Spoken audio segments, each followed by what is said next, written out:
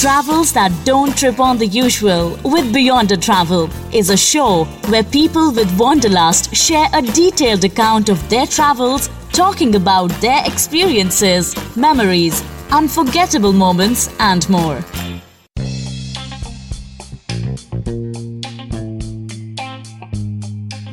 Welcome to the Don't Trip on the Usual Travel podcast from Beyond Experiences. My name is Kishan and I'm going to be speaking with Anand today. And he's going to be speaking about Iceland. So let's hear more from him. Hey Kishan, what's Iceland all about? Iceland is an island and it's all about ice.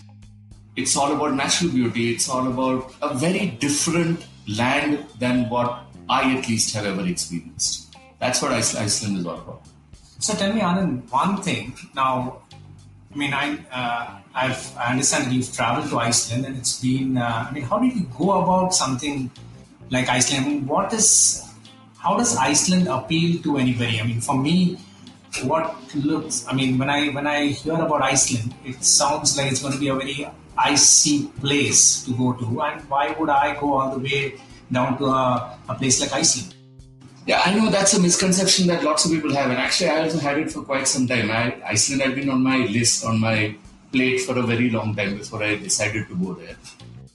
I had always thought about it. I always thought about it as an icy land. But remember, just before I realized that, there's Iceland and there's Greenland. And you'd assume Greenland is all green and Iceland is all ice. It's just the reverse. Mm-hmm. Someone there, while naming it, used his ample sense of humor. Iceland should have been named Greenland and Greenland should have been named Iceland. So it's not as cold as all that. If you go during the peak of winter, maybe it's cold. There's some amount of snow. You probably hit a -4, -5 when you go up north of Iceland. But otherwise, it's a very nice place. It's a nice cold. At least for me, I enjoyed the cold. Okay. So when I looked up Iceland, I think the only city that I could perhaps correlate to was this capital city of Reykjavik. Now, is there anything else, down in Iceland that you would recommend us? Or are there any 4 or 5 standout experiences that you would like to bring about, which would perhaps appeal to me to travel to Iceland? Okay. Let me tell you about Iceland. Iceland is an island, like I said, right? It's a very small island. If you're from India, you would say that, hey, this damn place is so small. Iceland has got one major city, extreme south, Reykjavik, which is the capital. This city is where every flight lands, every international traveler comes into Reykjavik. You're forced to come there. The rest of the country is all small towns, except for one major town which has an airport. It's smaller, much smaller than Reykjavik. It's not as bustling. It's in the extreme north. It's called Akureyri. So imagine a circle, and on one side of the circumference, on one end of the circumference, is Reykjavik, and a line that is drawn from here up north, it lands at Akureyri. What I did is, I traveled from Reykjavik, I stayed in Reykjavik, traveled around Reykjavik, then I went by road all the way to Akureyri, stayed in Akureyri, went around all those places, and then went back by road on the opposite direction on the circle and came back to Reykjavik. In a sense, the country exists on the circumference of the circle. Okay. So if you travel through that and then you keep moving towards the center, it's slightly inaccessible kind of terrain, but you move in, come back. You stay on the circumference. So like most of the countries have their cities which are developed along the coast and which are developed, around the boundaries. So is Iceland something like that? It's exactly like that. So in the center, it's inaccessible, it's mountainous, it's icy. If you have to go there in some other places, you have to take all-terrain vehicles to go out there. And otherwise, it's not accessible. But does anybody actually travel to those kind of terrains? I know it's naturally very beautiful, but why would you travel? I assume that you've traveled down there. Of course I did. What is it? I went all through, and most of the places I went into the center while staying on the circumference. I went into the center on ATVs, etc. It's beautiful is an understatement. It's craggy, it's mountainous, it's ice, there are volcanoes. It's called the land of fire and ice for a reason. There's a lot of ice, there's a lot of volcanoes, and the two of them coexist. Now, since you mentioned about icy conditions, I would presume that you would have traveled down to Iceland during the winters, right? How are the summers? Is it worthwhile visiting Iceland in the summers? So this is like, have you ever owned one of these jackets which have two colors, one inside and one outside? Yes, of course. Iceland is like that. In the summer, it's a totally different country. A whole set of colors that are very different. In the winter, it's just white and light blue all over. And beautiful is not the word, in a very desolate sense. But in the summers, it takes on a whole new hue, it takes on a whole new set of colors. The experiences are different. You do whaling in one season, you don't do whaling in the other season. You do puffin spotting in one season, you don't do puffin spotting in the other season. You do glacier treks in the winter. In the summer, they're treacherous. The ice is treacherous, they don't allow glacier treks. You have ice caves in the winter, you don't have them in the summer. But in the summer, you have the midnight sun, and in the winter, you have no sun. So are you saying that Iceland is a country that we need to visit during the summers as well as in the winters? Absolutely. It is a country that you have to visit during summer, during winter, anytime in between, and many times during all these seasons. All right. So one thing that comes to my mind is whenever I've read about Iceland, they talk about the golden circle which is there. So what you're referring to along the coastal side, does that actually correlate to the golden circle? No. So don't get confused with that. See, it's like in India, you have the Golden Triangle. Now, the Golden Triangle is what most foreign tourists go into. Tourists, mind you, not travelers. Okay. The Golden Triangle is Delhi, Jaipur, Agra. Okay. I come to Delhi, I see Delhi, I go to Jaipur, I get a stomach upset, I see the fort. And from there, I come into Agra, see the Taj Mahal, 5 days, boom, I'm out and I think I've covered India. No. That's the Golden Triangle, but it's the most visited part of India. But India is much more than that, right? There's the northeast, there's the south, there's the west, there's the central, there's the east. There's so much more. There are the Himalayas. Yeah. But people don't do that. Now, the Golden Circle in Iceland is the most visited travel circuit, which is only in the southwest. Okay. It essentially goes from Reykjavik, goes to a national park called Thingvellir National Park. You see a farm where the Icelandic horses are kept. And from there you come in and you see the geysir, which is very famous, the hot spring and the gases that come out, the geyser, the word geyser comes from that. And then you come back to Reykjavik. That's the Golden Circle. The largest circle of Iceland is a much longer. The Golden Circle can be done in 4 to 5 days. But the largest circle of Iceland, if you go around the circumference, it's at least a couple of weeks if you hurry. Okay.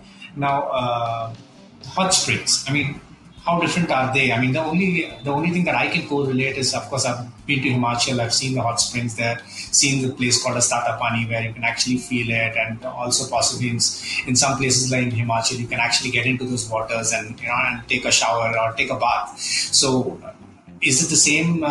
Is it the same down in Iceland? Oh, Iceland is very different. So, see, I told you that this was a land of fire and ice because there's a lot of volcanic activity. There's a lot of geysers that come out, which is spurts of hot water that come.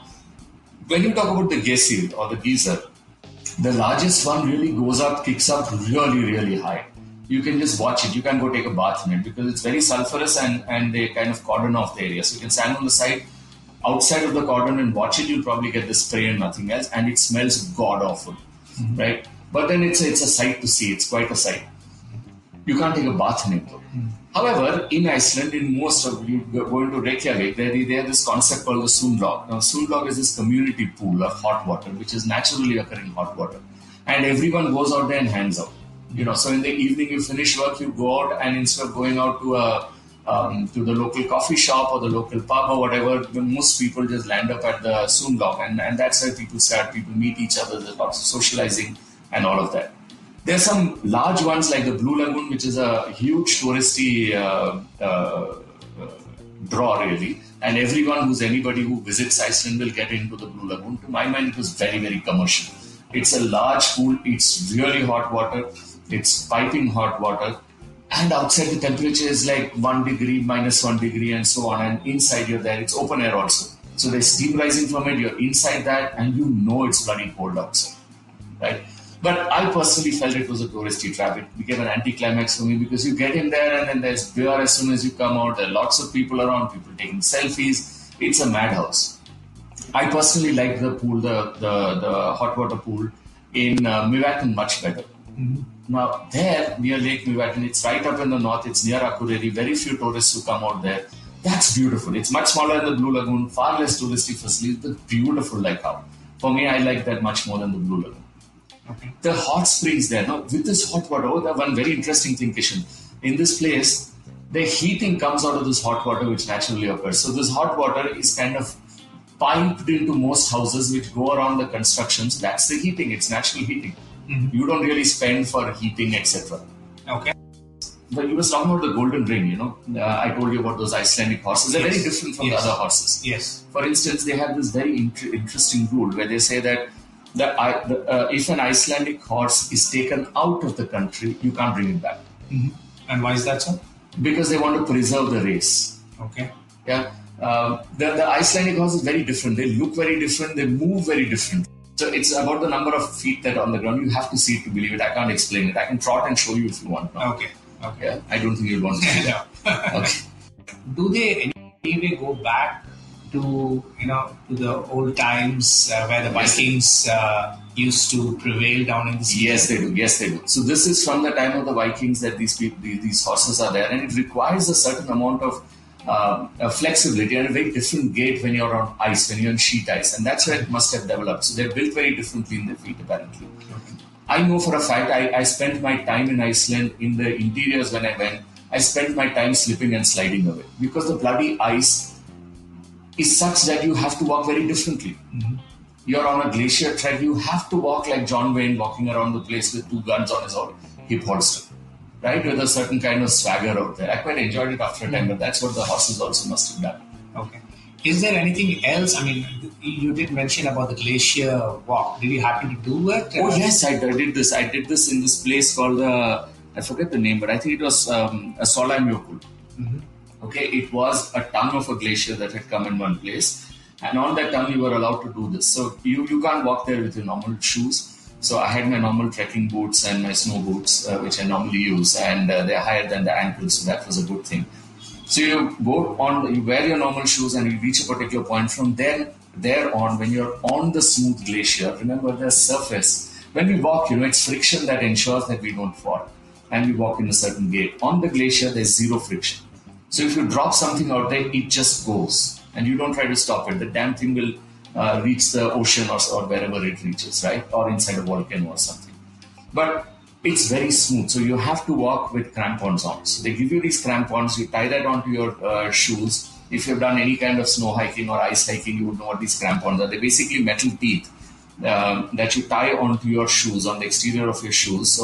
So at the heel, you have something that digs in. So when you walk normally here, you would walk with your toes hitting the ground first. Here, you walk with your heels hitting the ground first. So you hit your heel in, dig your tooth, the crampon teeth into the ice, and then you put the next foot forward. If you don't, you fall. If you fall, you reach the sea at very low cost or completely cheap, or you reach a volcano. So coming back to it, how safe are these glacier treks? I mean, I would presume that you have done a fair bit of trekking, or you mustered a lot of courage in order to do this glacier trek. Would you actually recommend it to any person who is a non-trekker like me? See, it needs some regular level of fitness, and given the fact that you're a marathoner and all that, I don't think fitness is a concern at all. What it does require is a quick learning of how to walk and a constant thing in your mind, at least for me, the first time that I used crampons, not in Iceland but elsewhere. The first time I used it, I had to constantly tell myself, heel first. But it's fun. I would recommend it for anybody with moderate levels of fitness. It's a must do. It is something else to see these damn glaciers and the sheer stretch of infinity that ice can go up. And one thing, obviously, since you visited it during the winters, I mean, when I traveled to Norway around about a couple of years back, and that was also during the peak winters, we experienced, obviously, the Northern Lights. And I'm sure the Northern Lights is also visible from Iceland, considering it is further north towards the North Pole. So how was that experience? I'm sure you would have witnessed the same. Oh, look, I've seen the Northern Lights in Norway, I've seen it in Finland, I've seen it in Sweden, I've seen it in Iceland. I'll tell you what, the Northern Lights are the Northern Lights, the same damn lights that come up there. Mm-hmm. And it's the same celestial experience. When you see those lights, you just stand out there and forget about the present. And you start looking at it and saying, my God, this can't be true. I had a spectacular sighting in Norway, in Tromsø, and I had not as spectacular, but a good enough sighting in Abisko in Sweden. Finland was great.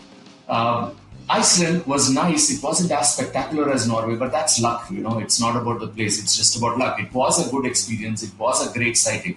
But I think the Tromso experience spoiled it for me. But this is good. It lasted for the better part of a night, and it just kept continuing coming on and off. It's beautiful. You've seen the lights, so you know how beautiful it is. Yeah. But the big difference is that the base level of experience, Norway, when you see it, you see the lights after you do a lot of husky sledding and dog sledding, and there's a bit of there's a larger amount of let's say a cosmopolitan culture, for want of a better word, after which you go somewhere else and you see the lights. In Iceland, you are staying in the middle of desolate snow and then you're seeing it. It's a whole different experience. I saw the lights from a place called Hela, which is about 2.5-3 hours from Reykjavik, if I remember right. Small village on the banks of a river. It was all frozen over. Small cottages on the banks of it. I was staying in one of those cottages, very cheap, let me tell you. One supermarket in that whole village where you buy your soups and stuff like that. And then I just sat out there in the night. The lights came on and they said that, it's come out. So you have to walk from your cottage to a particular place where there's some amount of heat inside. So you step outside, you see the lights, you do your photographs, etc. And then you quickly run back inside to thaw your fingers. Otherwise you get, your fingers really don't seem like they're yours anymore. Mm-hmm. But that was a very different experience, unlike my Norway one, or where I went in a bus and, stopped somewhere and then got back into the bus. It's like it was in the place that I was staying, for God's sake. Now, when I was in Norway, we had to travel to this place called Tromso, or you go down to a place called Alta, or you go down to a place called Kirkenes, in order to see the Northern Lights. Yeah. But I believe you can see the Northern Lights from Reykjavik itself. Yeah. Is that a fact? Yeah, that's true.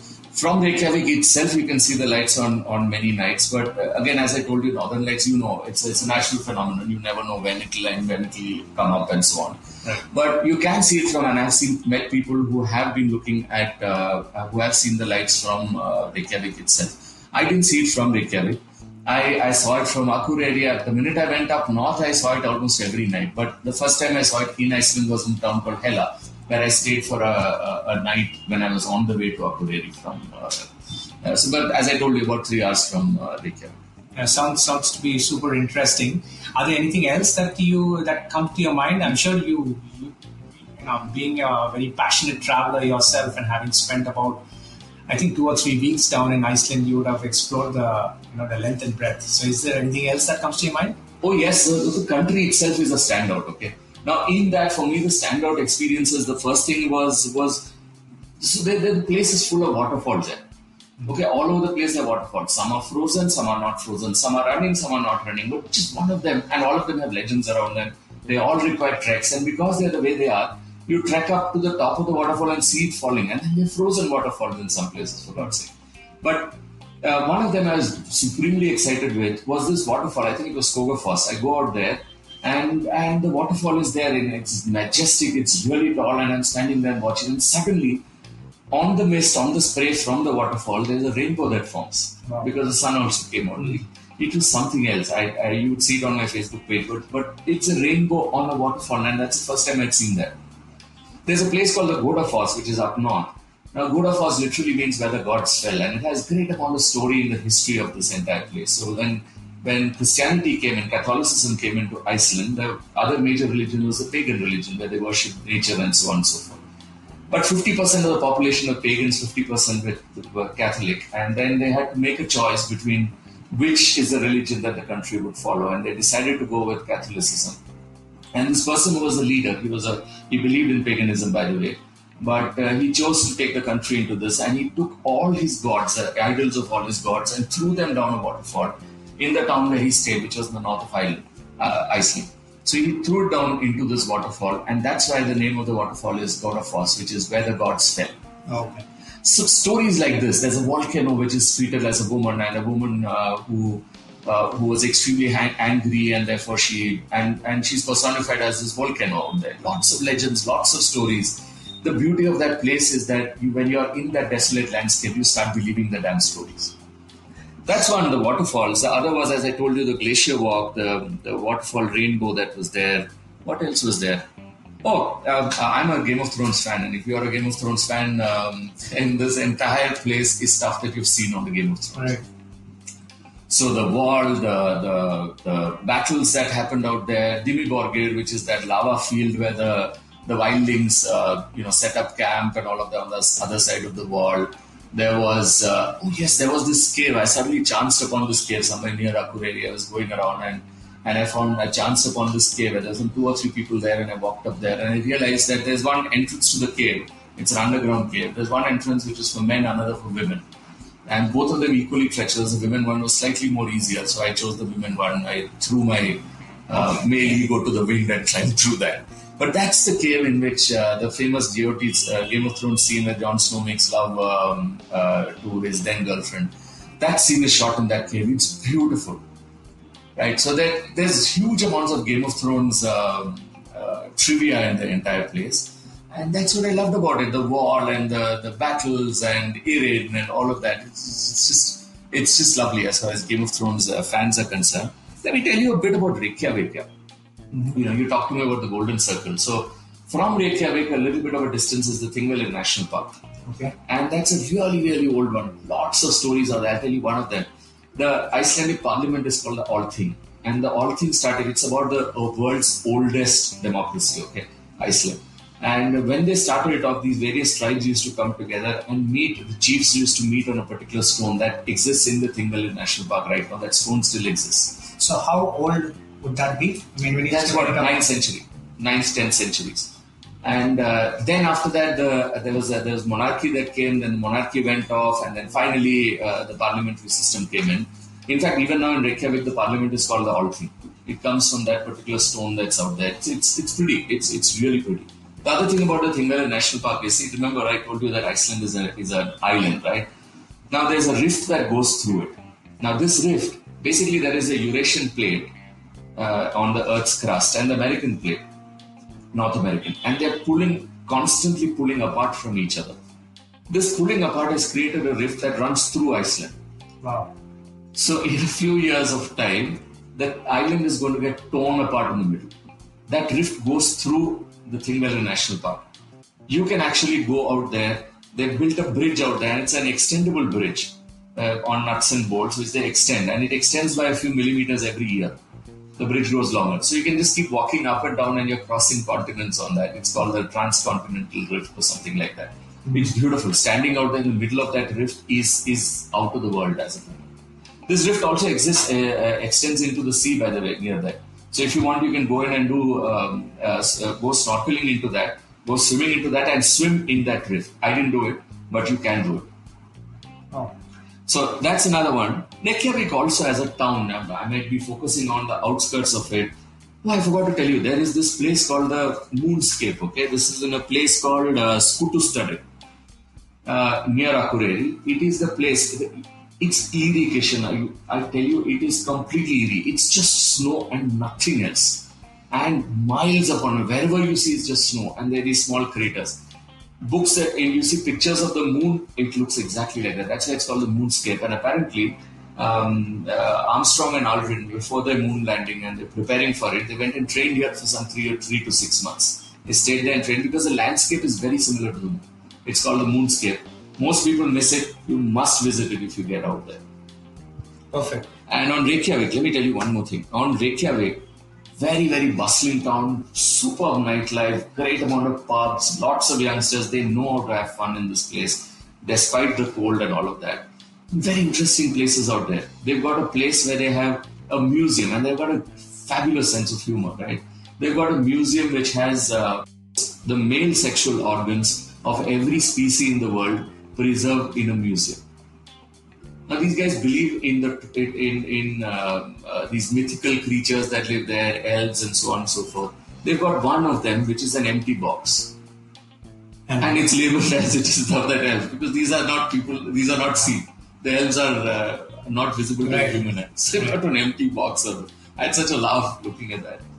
And that's about it. So yeah, so Iceland, what else does it have? It's got a fabulous hot dog stand, man. It's called Bejarins Betsu Pilsu. The Guardian in UK, The Guardian had in 2006 called it the best hot dog stand in the world. It's about 100 years old, man, or 80 years old.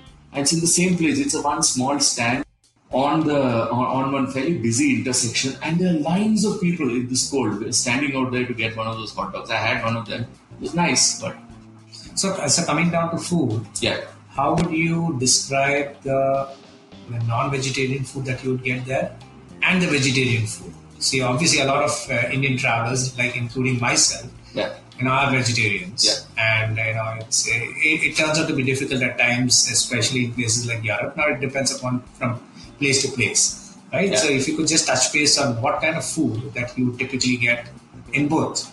Okay, so I'm a non-vegetarian, but I prefer to eat vegetarian when I'm traveling for reasons of hygiene and stuff like that. No other reason. But I went there and I had lots of food. I had lots of non-vegetarian food, but I mainly survived on vegetarian food. Mm-hmm. So I did try the whale, I did try the reindeer, I did try every other. They had a horse also at one point. So I did try all of them. They're predominantly non-vegetarian, their menu and their soups and everything, but some lovely vegetarian food. In Reykjavik, for instance, they'll eat a lot of fish also by there. But in Reykjavik, for instance, the number of vegetarian and vegan outlets are amazing. Lots of veg food. By the way, there's an Indian restaurant in Reykjavik. It's called the Gandhi Restaurant. Oh. At one point, I was walking around and found this neon sign of this bald man with a stick walking around the place. And I said, my God, this looks familiar. Mm-hmm. The name is Gandhi Restaurant. There's lots of Indian food. Okay. And lots of vegetarian options. There's absolutely no problem on vegetarian options on food. In fact, in Akureyri, I met a lady who runs a restaurant there. And on her menu, she has, hold your breath, Madras chicken curry. Oh. Yeah, she's from Trichy or some such place, and she speaks fluent Tamil. She's settled out there, and it's great Indian food. So Iceland, is it as expensive as a place like a Norway would, or how expensive is Iceland? No, Norway is a whole different cup of tea. It's the most expensive place in Europe, according to me. Iceland, you can get by on a shoestring, you can get by on 5-star hotels also, you can do it. It depends on how you want to do it. I traveled from Reykjavik to Akureyri by bus. Because I traveled solo, I took a bus and went. I didn't take a car and go. I travel on shoestring buttons only. So I took a bus and you could stop off. The buses are plenty. You just have to time yourself well. They're very punctual in this place. You time yourself well, there are buses every half an hour or 40 minutes, and then I travel the entire country by bus. Okay. Is there an opportunity to self-drive in a place like Iceland? Yes, you could.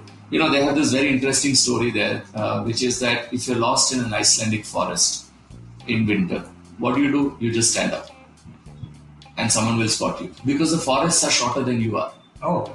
Yeah, there's no tall trees around. They're all very short and they're all covered in snow. The problem with driving in this kind of a countryside is that you don't know, because it's all covered with snow and ice, you don't know on the sides. You don't have buildings and so on and so forth. So you don't know where the road ends, where it begins. I think it's dangerous. Mm-hmm. During summer, it's great fun to go around the road around the circle. But during winter, I would suggest don't do it. Okay. There are enough buses there and it's far cheaper. And it's lovely and you get to meet so many of these locals on the buses. They're very talkative people. But you have to make the first effort. Right. They'll never come and talk to you. They're very polite in that fashion. But if you make the effort to talk to them, I don't think I've spent a single evening in Iceland out of the 3 weeks I was there drinking by myself. I've always had company. I'd walk into some pub or a bar. I'd always find someone, strike a conversation. Before we know it, we'd be buying drinks for each other and that's about it. They're very, very friendly folks there. So one final question is, if I have to travel from India down to Iceland, what would be the typical route? So the best way to get in is through Reykjavik is through one of the European countries. You could go via Frankfurt or you could go via Amsterdam or even London. Any of the major airline hubs in Europe would have a connectivity to Reykjavik. Get into Reykjavik, I'd suggest Amsterdam, because then while coming back, you can get away from all that snow and all that and kind of let your hair down in the party capital of the world, Amsterdam. Mm. So you fly in to one of these hubs and then fly into Reykjavik. Typically, it is about 4-5 hours from anywhere in Europe. So it's a very, very convenient way to get in there. And the best part of Iceland is you don't need to fly after you get there. If you really are in the mood for splurging, you don't have too much of time and you want to cover all of Iceland, fly from Reykjavik to Akureyri. Not very expensive. Akureyri is a lovely little airport. And it's beautiful. The town is beautiful itself. So you can fly and save the time, but then you will not see the sights on the way. You won't be able to stay in those small towns. You won't be able to meet that many locals and all of that. Okay. Now, one more question that I had was, considering that I go and visit Iceland, Yeah. Is there any other country close by that you would perhaps think of recommending? I know Iceland is a country by itself, which is right in between and doesn't. I think it's surrounded by the ocean, right? Yeah. So, is there any other country that you would perhaps recommend? Yeah, Travel to? hop across to Greenland, man. Greenland. Hop Okay. across, it's up north, but the flights are very expensive. But if you have the time, if you have the money, if you want to see the back of beyond really, but we'll keep that for another podcast or for another session. But Greenland is it. It's a short flight away from Iceland. Head to Greenland. You don't have that much of time, you don't have that much of a budget in that travel that you want. Use any of the places that you're using as your access point into Iceland, whether it's Germany, whether it is Netherlands and Amsterdam, whether it's London. Go spend a couple of days there while going or while coming back. Amsterdam is great if you want to do that, and it's 5-6 days and it's beautiful.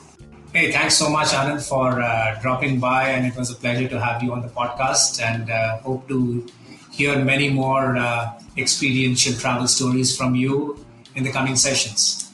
Thanks, Kishan. Thanks for having me here. Thanks for tuning in. Do come back for more such experiences to the Beyond the Experiences Travel Podcast. Take care, stay safe, have fun, and whatever else you do, don't trip on the usual.